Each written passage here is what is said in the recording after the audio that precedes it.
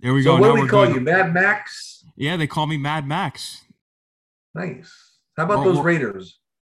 oh well, I'm actually from the Connecticut, so I'm around the tri-state area. So I'm a New York Jets fan, unfortunately, but we've been doing pretty well this year. That's all right.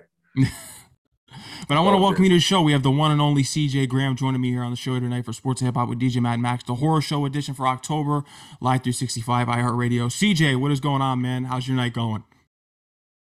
Nah, it's doing great. Thank you for the invite. I appreciate you letting me come on your show.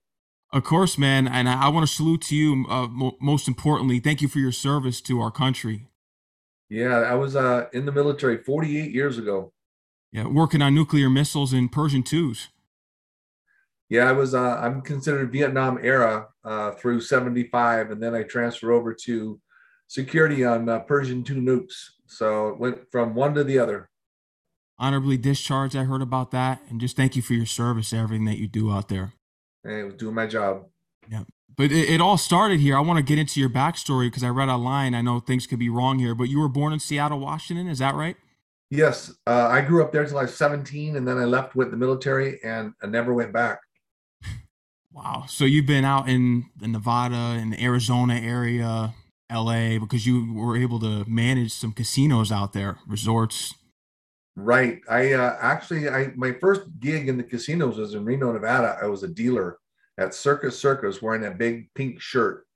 Then I left and went down to Los Angeles to take over nightclub restaurants and kind of ran into the stunt acting bug. Stayed there for about 7 8 years, and then I moseyed on back to Las Vegas in the casino industry, and that's where I spent about 25 years.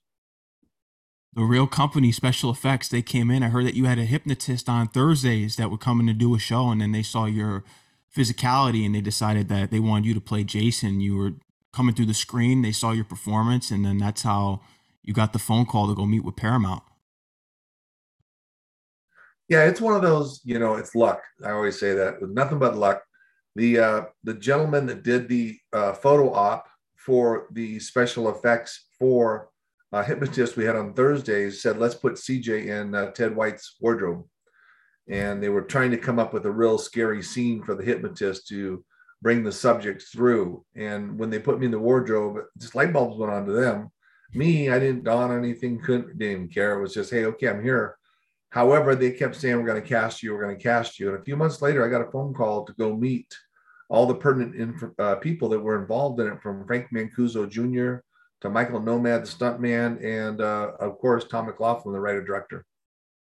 Unfortunately, when you walked out of there, you didn't get the part because there was someone else, another stuntman that got the part. So for the paintball scene, it was someone different. But when they saw the physicality of the person that was portraying Jason first, they didn't think he looked as menacing and they wanted someone of your stature. And then you got the call back and you were immediately put right in there. Jason Lives. Yeah, actually, I didn't get the part originally because I was not a stuntman. I'd never done a stuntman in my life. Anything related, it was all brand new to me. However, the one scene with the paintball, they kept it. That was the first daily that came back to Paramount Studios, and a lot of people just assume I'm wearing padding, but he was a little thicker than I was, and that thickness did not give the menacing look they were looking for. No. And then you came back and you took over, and that's how we all know it. But in getting into the horror genre, because when you were younger, you grew up on Frankenstein, the Wolfman, Dracula, and the Mummy. Those are your major influences. Yeah, as a matter of fact, I'm in the process of watching Frankenstein right now, 1931. Oh, that's a classic I with Boris watched half of it Karloff. last night. Is it on DVD or are you watching on Turner Classics? I know Turner Classics will show it through the October month. It's on one of the Turner Classics. Okay, yeah, that's a classic right there. So I think the Universal horror monsters, the ones that still affect us today, people go back and watch the simplicity of them at the same time, the effect of how they are from a scary perspective. Especially with the real effects and the makeup, and even with Tom McLaughlin, because when you were working with him, you had that in common that you both loved the Universal monsters. And then when you look at the Frankenstein, he was able to bring you back to life like Frankenstein, and then the similarities between when you're playing Jason in the cabin with the little girl, when Jason meets the little when Frankenstein meets the little girl with the flower and he throws her in the lake, there was some similarities in that scene. Yeah, I think the main thing is when you think of Frankenstein, you go back to the originality, the the brain is starting to connect the dots as he matures and gets older. And in some ways, those dots are being connected with sensitivity, and then other ways, violence. But at the same time, if you go back to the little girl, it was more of a curiosity factor than it was hurting anybody that was small. I always tell people that Jason doesn't hurt little kids. Jason hurts 15 and 16-year olds that aren't paying attention to their mother and father. It's always interesting, especially when you look at all these evil villains in the slasher film. Especially, I know when the new Halloween came out, because they always say that Michael Myers is pure evil. But in the one scene where he's walking through the kitchen in the new one, and there's a baby in the crib crying, they're like, if he was truly purely evil, he probably would have killed the baby. Right, right. Well, I know all the guys that played Michael Myers, and we all have our little push and shoves between the Jasons, the Michael Myers, and everybody, Leatherface. And I always tell everybody that real men use a machete, not an Outback steak knife. So, if you want to air this, make sure that the guys in Michael Myers hear that. Absolutely. No, Jason's always been my favorite slasher, and I grew up loving Jason Lives, because I agree with you. Jason becomes the main center of attention in this film, it's all about what is Jason's next move. Yeah, it's interesting because if you really take a look at it, when Part Six was launched as a Friday the 13th platform, it is the first one where Jason sincerely becomes the principal of the movie. Up to that point, it was the actors and actresses. But it seems as Part Six was being launched, for whatever reason, the fans connected with now the homicidal killer, which now becomes basically history. And everybody's waiting for that homicidal killer to put the mask back on for the next one. What's amazing about your performance, especially with the stunts, is that you've never done a stunt before. You were never in any other film, and your first scene when you are filming that you can recall is the RV scene, when you look out of curiosity and start walking towards the RV and you do the head tilt. When did you start to really get acclimated in being in that film, being that it was your first time on set? I don't think I ever got acclimated to it. I think it was more just touch and go. I'd only been in the military a few years. I still today have a 30-inch walk all around. I'm 6'3", 250, 245 to be exact. I was 6'3", 243 when I did the movie. So structurally, the only difference is my face is uglier, but I wear a hockey mask, so nobody knows that. No, no. You've spoken about it before, about you want to try anyone to put on that mask and act through it, because people always don't look at actors such as yourself, because you are an actor. When you put on a mask, I don't care. You're still in a movie, you still got to perform, and you come off as menacing. There's a lot of people out there that judge people who play characters such as yourself who are wearing a mask and who don't speak. Well, I think the challenge I tell people is just get in front of a mirror, put a hockey mask on, and show anger, curiosity, fear, frustration to yourself, but you don't get to use eyebrows, eyelashes, mouth, anything but physical structure. And they kind of look at you and go, it's not that easy after all. And that's the part about it that I think a lot of people don't realize is, and now it's become even more popular in the last decade. How many principals are wearing masks? Tons of them. Lots of DC, lots of legends. They all got masks on now. They do, and they got to look back and pay homage to Jason, because he was one of the main ones. Michael Myers and Jason were probably some of the main ones. I know Leatherface came out in 1974, so there's no one right there. But you can even tell, even with Yeah, and I think Leatherface, it that's the feels though, interesting because you got the thing, tongue. There's more of a personality there, so it's a little easier. right? And I think the thing, yeah, and with Leatherface, he gets to make noises Yeah. and show frustration through his body and his voice. Michael Myers doesn't get to do much but stare at you, and Jason, he's got a tilt of a head, and that's about it. I know your favorite kill, because always everyone's always obsessed with the favorite kills in these movies, and they always want to ask the horror icons this. But I know your favorite kill was the sheriff when breaking his back and twisting him forward. Yeah, I think it's one of those things where there's no blood, there's no guts, it's just pure power. And if you can imagine taking a chicken bone and just breaking it in half as a person's body, that's pretty rad. My favorite one is when you put the girl through the mirror in the bathroom in the RV. Darcy, yeah, Yeah. I just did a Vengeance 2, which Darcy was resurrected as a result because nobody ever knew if she died or didn't die as a result. It was just an assumption that she died. So they brought her back for Vengeance 2 Bloodlines to fight another day, so to speak. But I think this time she got murdered. The fan films that you could check out right there. But there's so many memorable kills in there, especially when you're at Camp Crystal Lake and when you throw the knife from the bushes at the cop and he lands right into the boat, the rowboat. Yeah, that was Michael Nomad. He was the stunt coordinator, and he obviously kept me alive throughout the movie. He was down there breathing off regulators with me and bringing me air when I was out of air and setting me on fire and making sure I was being put out so I wasn't harmed anyway. He'd hook a cable up to me and start doing PSI jerk back so I could get the idea what it was going to feel like when they hit me with a shotgun. So yeah, Michael, I give all my life back to Michael because he kept me alive. What was the most difficult scene for you to shoot in Jason Lives? Because I heard that the RV scene was a little dangerous, and actually, when doing some of my research as well, the scene where you're shoving the spear into the car from the fence in which it got electrocuted, that it almost hit the woman actor in the car. Yeah, the difficulty was the most difficult was breathing underwater for Mm. about 12 hours. You're 20 feet down, you're actually chained down, standing on two center blocks, and you're continuously signaling for air when you need it every 30, 40 seconds. But I will say the one that was the real one that was heavy was we took the spear, and the first thing that Tom said, do you think you can put it through the windshield? And I'm like, yeah, I guess so. Because otherwise, we need to get a breakaway windshield. I said, no, I can probably do it. Well, if you think about your momentum coming from the left to the right over the top of the driver's seat, well, then your momentum is going to carry down to the passenger seat just naturally.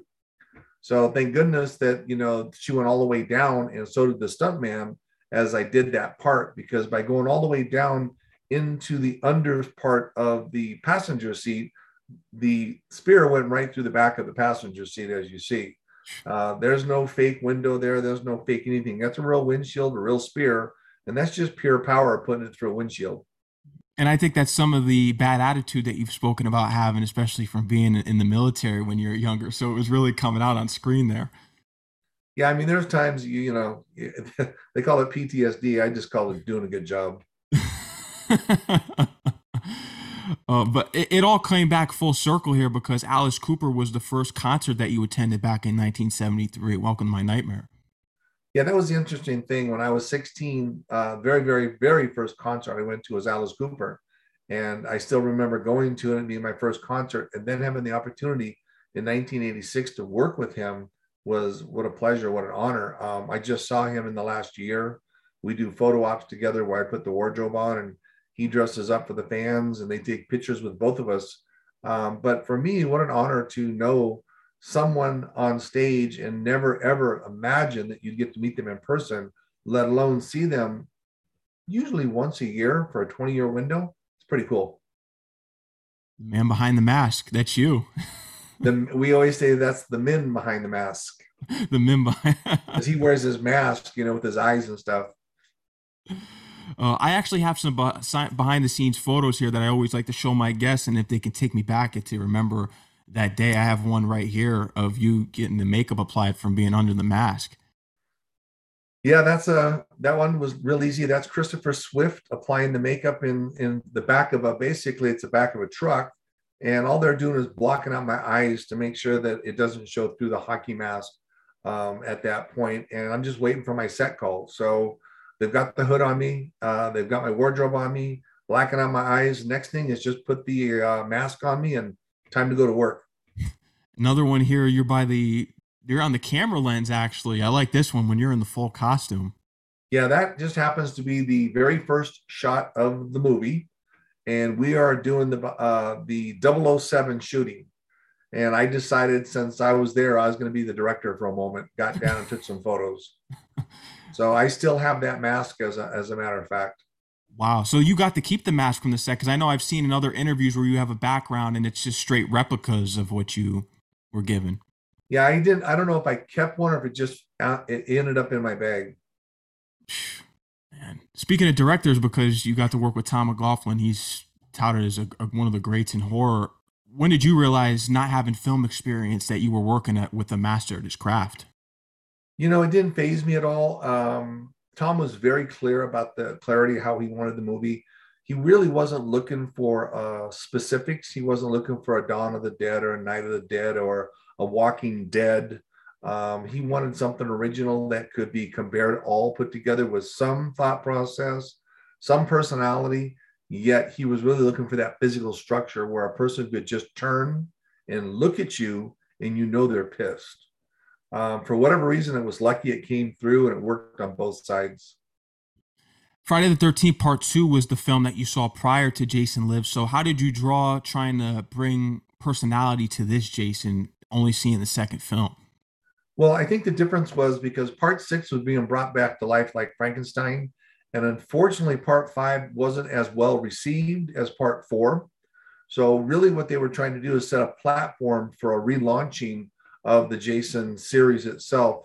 So, it really had to have some special, unique qualities to it. Tom McLaughlin added a little bit of comedy to it, not much, but just enough to give it a sense of humor. But at the same time, if you notice, there's no nudity in it. There's No. a couple swear words, but there's no nudity. But my job was really simple: do my job. And everything he told me to do, I just followed his instructions just like a soldier. He told me where to go, how to act. And then I would improv and put my natural physique, how I walked. Again, I naturally have a big mass walking at you. So for me, it was pretty simple just to go ahead and be a little neutral, but more natural, I guess is the way. So I didn't have to really work. I always give my brother Kane Hodder a hard time when I see him because in part seven, he's breathing. And I said, Kane, you're dead. Why are you breathing?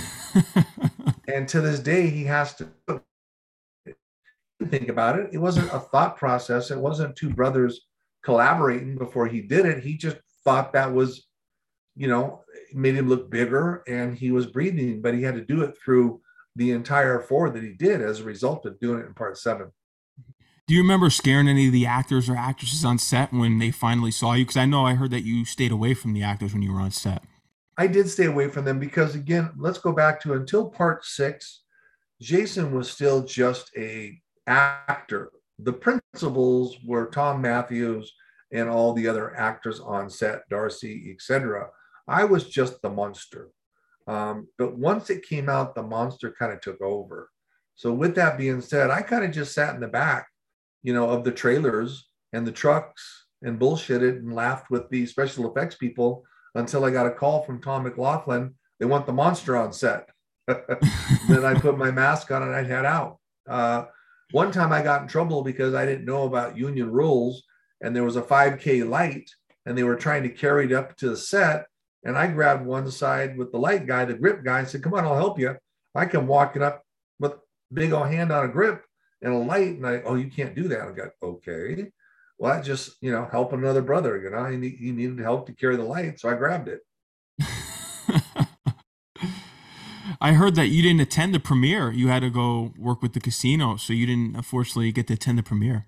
It's interesting because people say I didn't. I went right back to work in the nightclub industry as soon as I got back, and it's no different than Vengeance 2 just came out this past week up in Seattle, Washington, and guess what? I was doing a convention out of town, couldn't make it.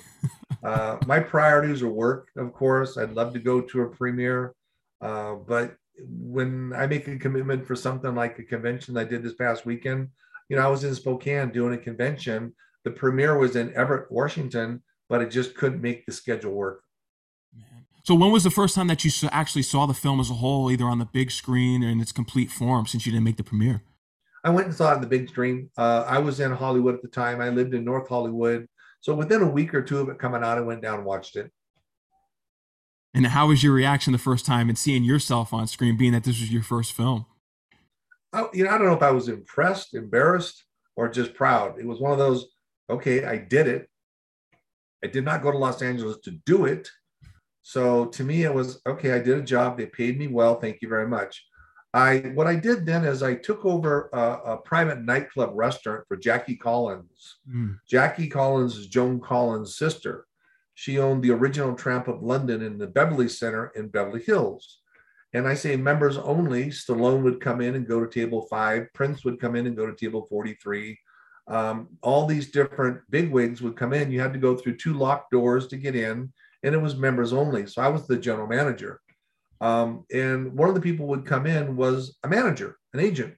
And he had heard that I'd done the Friday the 13th. And he goes, well, you have a SAG card, Screen Actors Guild? I go, yeah. He goes, what are you going to do with it? I go, I don't know. What do you do with it?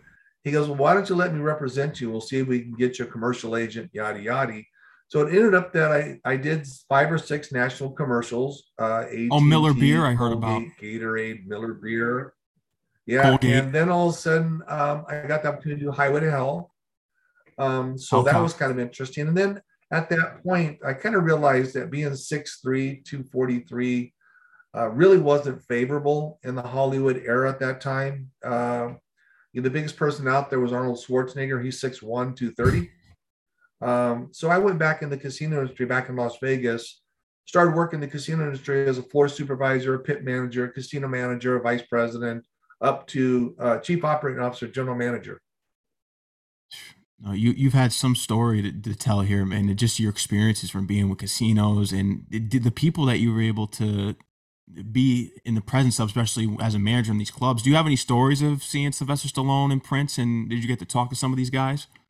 Well, I will tell you, like Stallone was single at the time, to be fair, and he would always come in with 2 bodyguards, 2 blondes, and get 2 bottles of Cristal. Pretty simple.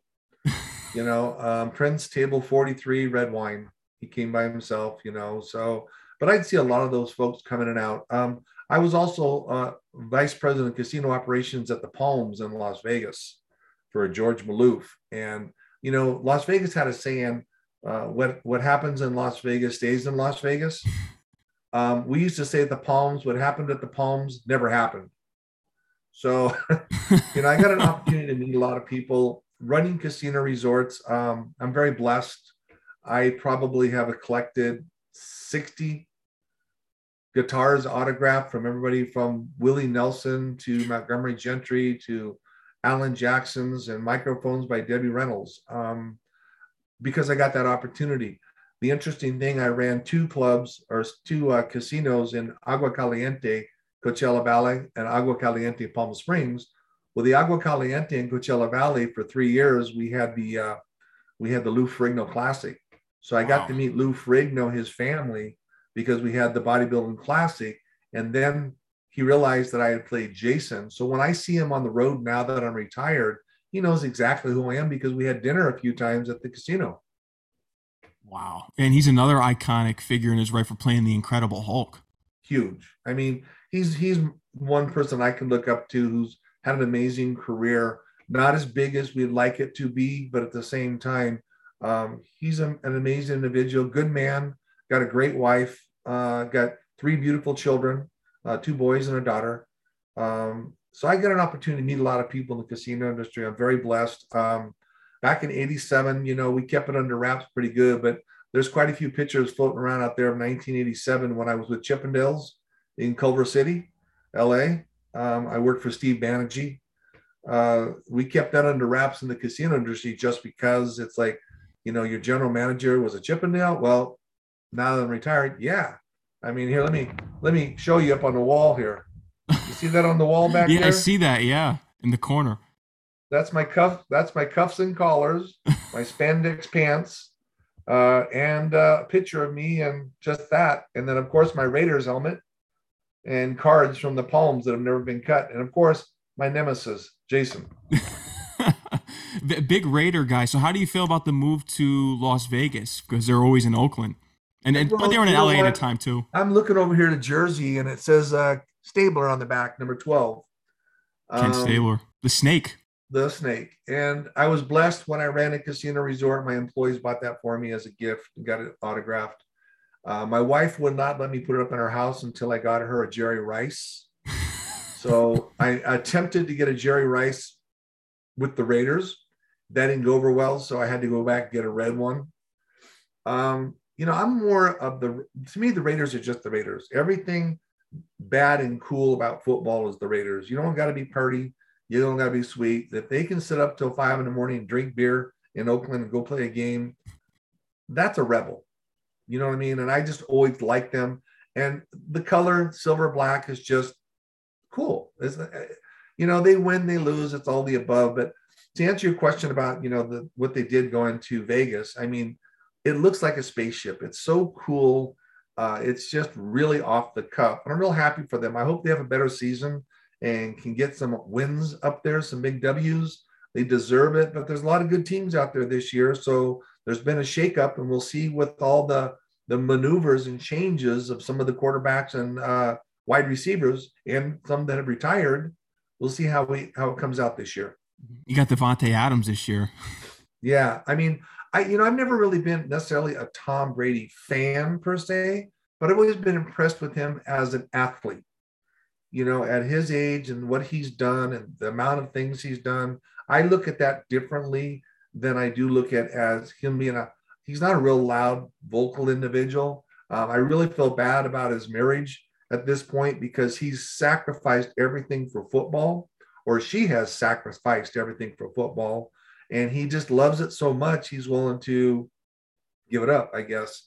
But you got to give him credit for that. I mean, I've never seen an athlete so good and so in control most of the time of his emotions. And, in the old days, we used to find athletes to look up to as young people, and Wilt Chamberlain and all these cool people. That was as a child, you're looking for, and for some reason today, the athletes don't want to be viewed that way anymore. I mean, they want to get paid. I respect that, but they don't want people to put them on a pedestal like they used to. It's a lot of pressure. A lot of them can't handle, especially me being from the tri-state area. A lot of them can't handle the New York spotlight, and that's why a lot of these New York teams, unfortunately, that I'm a fan of, they don't pan out every year, is because they don't want the attention of the spotlight. And it's tough. I got to be fair. Social media has put a large crack in what was once, not necessarily everybody had knowledge, but just enough to keep things fresh. I feel bad because it's you can't even really go on a date anymore without somebody possibly accusing somebody of using a bad word or giving them a stinky eyeball or something. I don't know. It's sad. It's unfortunate. And it's just not as much fun as it used to be for our athletes that once were, people we could look up to like on Mount Olympus. You're exactly right. It's unfortunate. I'm not a big social media, even though I have to do it because I have a radio show, so I got to keep running it through social media. But I wish we could go back to the times where we could just read a book and you just watch a movie in peace. But we don't have that anymore. And even movie theaters are starting to disappear because everything's going through Peacock now and Netflix. So now it's movie theaters are starting to be going away here. And I'm not a fan of that at all. Well, one thing, not to change the corner on you, but one thing I'll tell you about being Jason in part six, and I mean this, I couldn't do this without the fans. This is 3 decades later, and we're still having this conversation with Mad Max. Here we are talking with the fans about Jason. All I get to say is thank you. I'm very conscientious about what I just said, that I don't accidentally insult somebody. Perception is reality. So I try to be very careful what I say, that I won't be perceived as saying something negative. Doesn't mean I don't accidentally, stick my size 12 in my mouth, but I'm very quick to say I apologize because my intent isn't to hurt somebody's feelings when you make a smart remark. You're just goofing around. But I'll tell you right now, without the fans, we wouldn't be having this conversation. So my loyalty and my appreciation to the fans is just beyond. Here's a good way of looking at this. 1986, Top Gun was the #1 movie. You may not remember that because you're young. Yeah. Anyway, 1986, Top Gun was the movie of the movies. Now, there's about 1.4 billion people in India. And if you took an 8x10 picture and showed it of Tom Cruise right now, they'd all say Tom Cruise, Tom Cruise. If you showed them an 8x10 picture of CJ Graham or Ken Hodder, they'd shrug their shoulders. But if you turned it over and it had the hockey mask on it, they'd all know Jason Friday the 13th. So it may not be of the A-lister of Mr. Cruz. I can go to a restaurant and not be bothered, but that doesn't mean I don't go to restaurants that people know me, I get recognized. But at the same time, for me, it's just an honor because I played a part that has become iconic. And there's some great horror movies out there right now. I'm telling you, Max, some really good ones in the last decade. But the big question will be in 10, 20, 30, 40 years, if they're still resonating like I've been blessed as Jason or Leatherface or Freddy Krueger or, Halloween. Time will tell, and I wish them all the best. One thing cool about playing Jason Part 6 that I always tell people is I get to have the opening like James Bond. Okay. I get to come back to life like Frankenstein. I get to have a rock and roll Hall of Famer do the music, and I get to wear a Batman utility belt. How cool is that? No, it's cool. And I know with the utility belt and the gloves, this was all Tom McLaughlin's ideas. Yeah. And the cool thing is, again, I was in the military 48 years ago. I'm a Vietnam era vet. Everything I wore was from Vietnam era, with the exception of the dart holder is a 30 caliber holder from World War II. The belt, the 18-inch machete, the black combat boots, the khaki pants, OD green shirt, everything I was wearing was Vietnam era military.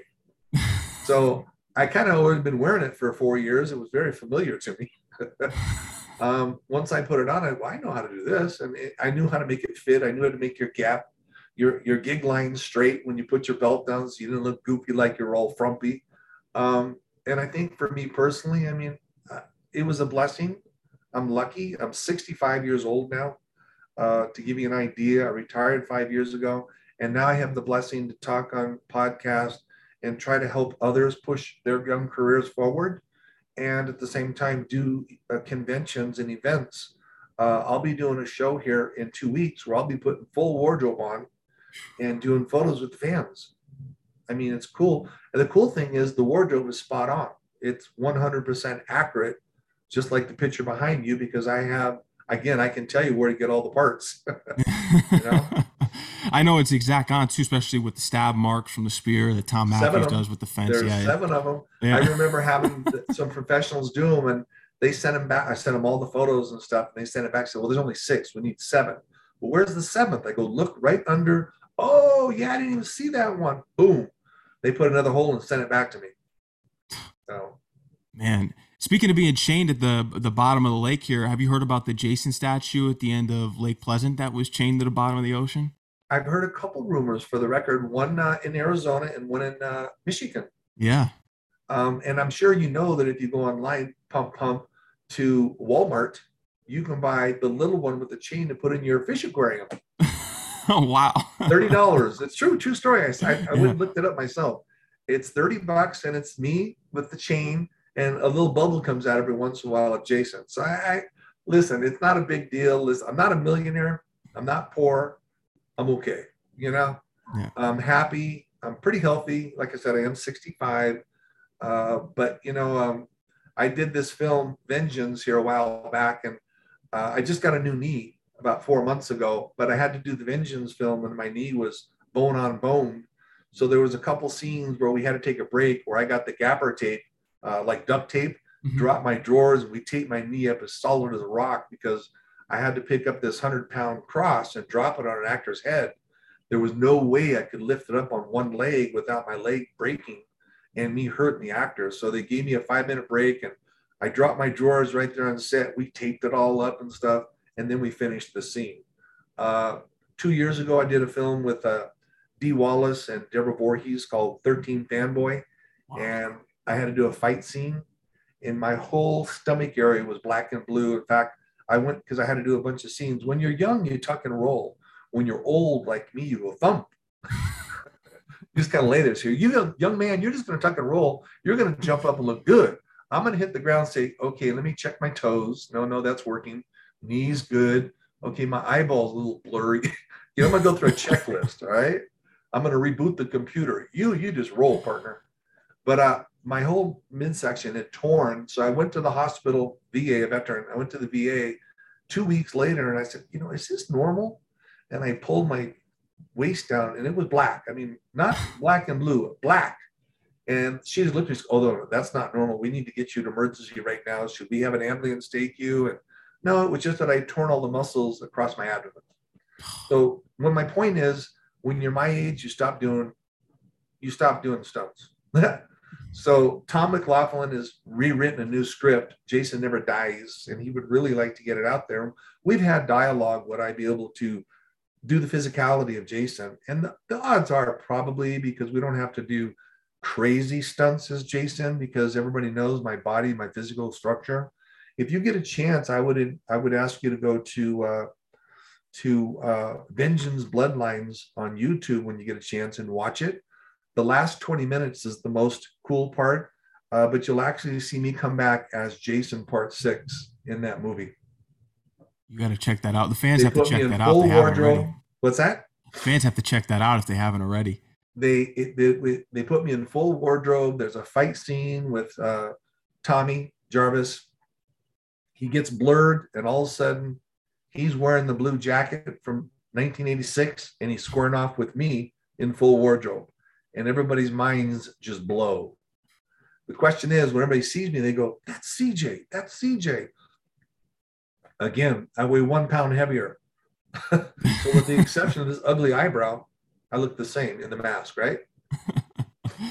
I know Victor Miller and Sean Cunningham have been having issues for years, so I hope they get the copyright issues resolved here so that Tom McLaughlin can get the script for it. But I know that I've heard you say in other shows as well, just you'd want to deliver a product that you could be proud of and the fans could be proud of, and you don't want to look at as just you just being some has-been coming back, and you definitely don't want to be a part of Jason Goes to Space. I know that. You want to No, be, I don't do the space thing. you Okay. know, no. What I'm hoping though is if I had an opportunity, if I could deliver a product as good or better, then I would. But if I couldn't, I'd have to step away. Now, that doesn't mean I couldn't do 85% of it and I get a stunt guy to do some things for me that I'm not comfortable with. I'm okay with that. I don't think that's an embarrassing thing at all, No. personally. But at the same time, this part 13 is going to be the launching platform to relaunch the Friday the 13th series. And no matter what I'd like to do, it needs to be in the best interest of the fans. What is your reaction when you read articles online to such as GQ? Because GQ named Jason Lives the best one in the franchise. What are your thoughts on that? And what do you think why do you think it is the fan favorite at the end of the day? Well, I think everybody drinks a little bit. You know what? I humbly say thank you. I think Tom McLaughlin brought a real additional flavor to Jason's non-controllable power without nudity, without swearing, where people embraced it because of all of the Fridays. You could technically show part 6 to a 5-year-old, a 6-year-old, and not have to cover their eyes, No. or plug their ears because of words. And the blood is limited in there because in those days, blood of that amount was rated X, so we couldn't get it in. Unfortunately, in those days, VHS was cut, put on the floor, and swept up, and went in the garbage. Today, it's all saved to the cloud. So if that would have been saved to the cloud or electronically, just think of how he could have done a director's cut today. Yeah. And that would be really cool. But I'm hoping Tom gets a shot because he's got it. Jason Never Dies. Tom McLaughlin has always had in his mind what he wanted for part 7. And part 13, in my opinion, and I'm just a person, I would love to see part 13, 14, and 15 shot at the same time, repetitively, with the same Jason body, a different director, and a similar scripts that all connect the dots so that part 13 doesn't look like part 14 went to Mars, then part 15 went to the ocean. I want them to have a connective valley. If anything, we've learned so much from the different movies out there that have continued. And when you start thinking about those films that have continued and went through over and over, there's a series to them, episodes, I guess is what I'm looking for. So I'm hoping they do the similar with 3 of them. My opinion is you shelve 3, you give one, get it out. 18 months later, you drop another one. 18 months later, you drop another one. Point being, you got the right Jason, characteristic wise. You've got directors that have to have some connectivity. And at the same time, it's kind of like Star Trek. You look how Star Trek came along. You look at Game of Thrones came along. They should do that with the Jason now. And I think the fans would appreciate it because that way it's not all over. There is a formula to it. And most of the franchises are like that. When you look at Halloween, because of Halloween 3, Season of the Witch, then you got 4 and 5. It's all over the place, and I think it would make sense to go in chronological order. Well, what was the one that was $1 billion film with the little boy and the broom and the round glasses? They did like 13 of them now. Oh, Um, well, Harry Potter. Harry Potter, great example. Max, what an example. Do a Harry Potter for the next three of similarities so there's connectivity, Exactly. and I think that's going to embrace the fans to bring it back and say, now we love number one. But to answer your question more simply, as far as Jason, I just got lucky. You know what? I mean that sincerely. Sometimes you get friggin' lucky. I got lucky. I did my job just like in the military. I was a sergeant in the infantry. I was a chief operating officer, general manager of 2,300 employees, $1 billion resort. I did my job. And when I say I did that, is Max, I did that with a high school diploma and an honorable discharge and ran $1 billion casino. So I'm not saying don't get a college degree, but I always say I have a PhD in common sense. All right. It ain't brain surgery. No. So learn from what you can learn from people like you in the industry, and then connect all the dots and put it together for what's most effective for the franchise. And whatever that is, if it was me, Mr. Miller, and Mr. Cunningham, I'd say, guys, let's make a couple movies and just put all the money in a trust fund. And, one of you dies or whatever happens, God forbid, then we'll split it at that point. You may find a trust fund with 200 million in it. These two gentlemen may go, I think I'll just take my 100 million. you know, I mean, this is me thinking as a casino executive. Let's talk money, numbers, ratios, algorithms, bottom line, EBITDA, right? So 100 million, 150 million sitting in the bank. We can't touch it till we come to decisions. They may just say, well, why don't we just make a decision for this one? Because I want my 50 million. So it's sad when people get to a point of anger. I don't know if it's hate, to be fair, or just frustrations. It's too bad. It's difficult to tell, especially when learning about, because you were supposed to do part seven. I know what happened. John Mhm. Carl Buechler getting Kane Hodder the role, and there's no hard feelings between you and Kane. I know you and Kane are very close, and you often tease Kane at conventions by putting the X where he signs on the mask. When did you start to know and become friends with Kane Hodder? Was it around the New Blood time, and when you first did? Because I know you first did your first convention 1989, 1990 with Kane Hodder at Lar Park, Lincoln. Yeah, I was originally slotted to do part seven. Kane will tell you the same thing. Paramount said use the gentleman from part six. They were satisfied with the performance. Kane Hodder is a huge, huge horror fan. Wanted the part badly. He went to John, who he'd worked with before, and convinced John to let him do it. John then had to go to Paramount and convince Paramount. And the rest is history. Hard feelings? No, because I didn't go to LA to be an actor. And I got to be fair to my friend Kane. The man has been a great ambassador for Friday the 13th series. He's out there every weekend selling the product. I don't think I could have done that, to be quite honest. There was Out some rumble with Freddy versus Jason. Management contacted me. They were looking for a bigger Jason. Um, again, no bragging, but I was in a 7-digit contract running casinos. I'm not going to go make $50,000 to make a movie and not have a job. Didn't make sense. I passed. And then my friend Ken got the job. And I didn't know I knew Ken was 6'6". He's a big guy. He's a monster. But when I did a photo op with that man a couple of years ago at Texas Frightmare, he was huge. And I looked up and said, how are you so big? He goes, well, I have a 2-inch platform. I said, oh, he goes, yeah, they wanted me to be bigger than I was at 6'6". So they put me in a 2-inch platform to make me 6'8". I said, well, you're huge. The guy was like, damn, man. So he did his job and went on about his business. And then, of course, Derek Mears, good guy, got married a couple of years ago. And I don't know if you know much about Derek, but Derek is huge into improv and comedy.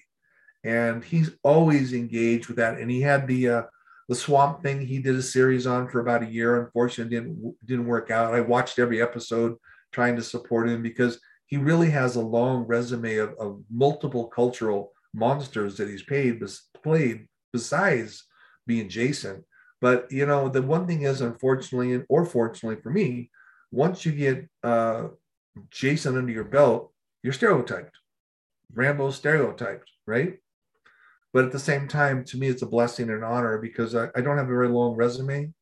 I'm very fortunate, like you indicated, that part six is one of the top received by the fans. And when I get out there, I mean, I love talking to the fans. I mean, I wouldn't be here without the fans. So I make sure that when they ask me the question about my favorite kill, I give them the answer just like it's the first time I've heard the question ever, because for them, it is the first time they've ever asked the question. So I'm very humbly appreciative of everything that they play forward towards me, and I try to play it back to them. You brought up Ken before because when Kane Hodder was, because he was always advocating Freddie versus Jason, and unfortunately Ronnie Yu didn't want to go with Kane Hodder, and he was that was just a tragic story just hearing about that, and it was such a low in Kane Hodder's career. But I heard that they were possibly considering bringing you back to play Jason. Is that true? I read that online for Freddie versus Jason. Yeah, and that's the idea. Was management came to me and asked me if I'd be interested. They wanted a bigger Jason. And like I said, I was in a 7-digit contract running casinos. Yeah. It wasn't worth 50 grand to go make a movie. And I had to pass on it because so I go make 50,000, which is a lot of money, but I'm making a lot more running casinos. And then I got to go find a job as a chief operating officer or a GM. And those jobs, they're few and far between. Once you get to the top of the ivory tower, you want to make those numbers and EBITDAs, and you just don't want to leave that job until you're ready to retire. But I will tell you that it was an honor to be considered. You know, it makes me an honor to say I was considered in part seven, and I was considered in part Jason versus Freddie. So I always give Kane a hard time because I love him. Kane, I could sign part six and part seven. What? What do you mean?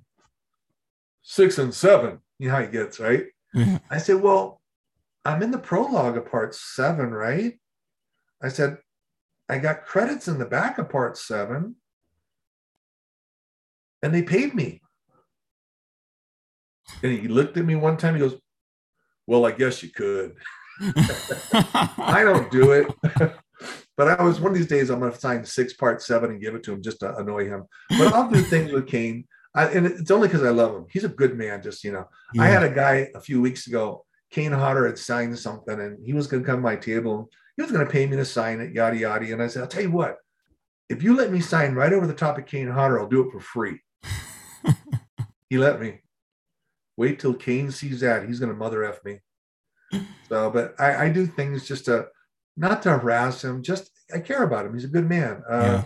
If his table's by the bathroom, I'll put arrows to the bathroom and put Kane's office with arrows to the bathrooms. And if he's late coming down, I'll put my pictures in between his pictures and autograph them so that they'll take one. All of a sudden, my pictures are autographed. And he calls me BJ all the time. But Kane, he's my buddy. I mean, I love him because I know he's worked so hard, and I respect his resume of work, everything he's done in the industry. My industry was running casino resorts. His industry was being a stuntman and an actor in the Hollywood atmosphere. And I'm honestly just proud to be part of riding on his tail and Ken's tail and Ted White's tail and everybody that's played the Michael Myers and RJ and RA and Leatherfaces and of course, Robert Englund. So I've got no complaints and just appreciation that I'm allowed to be there. No. I know that with Kane Hodder, he's also taking photos with The Rock. He got the chance to choke Mike Tyson. Has there been any stories where you could tell and meeting these figures such as Mike Tyson? Do you have any stories of your own at these conventions? No, I don't because I don't do that many shows, to be honest. Like I said, Kane will do 25 a year. Now that I'm retired, I'll do maybe 10. I don't want to wear myself out, my welcome Yeah. to the fans. And it's secondarily, I still get to meet everybody. I mean, it's interesting because I'll have Alice Cooper sit next to me. I'm like, oh, this is cool. And then there'll be two people over, will be the Fonz. I'm going, oh, this is cool. And then over there is Lou Ferrigno. Well, this is cool. And although over there's everybody from Cobra Kai. I'm like, dang, am I supposed to be here? Yeah. Is there a mistake?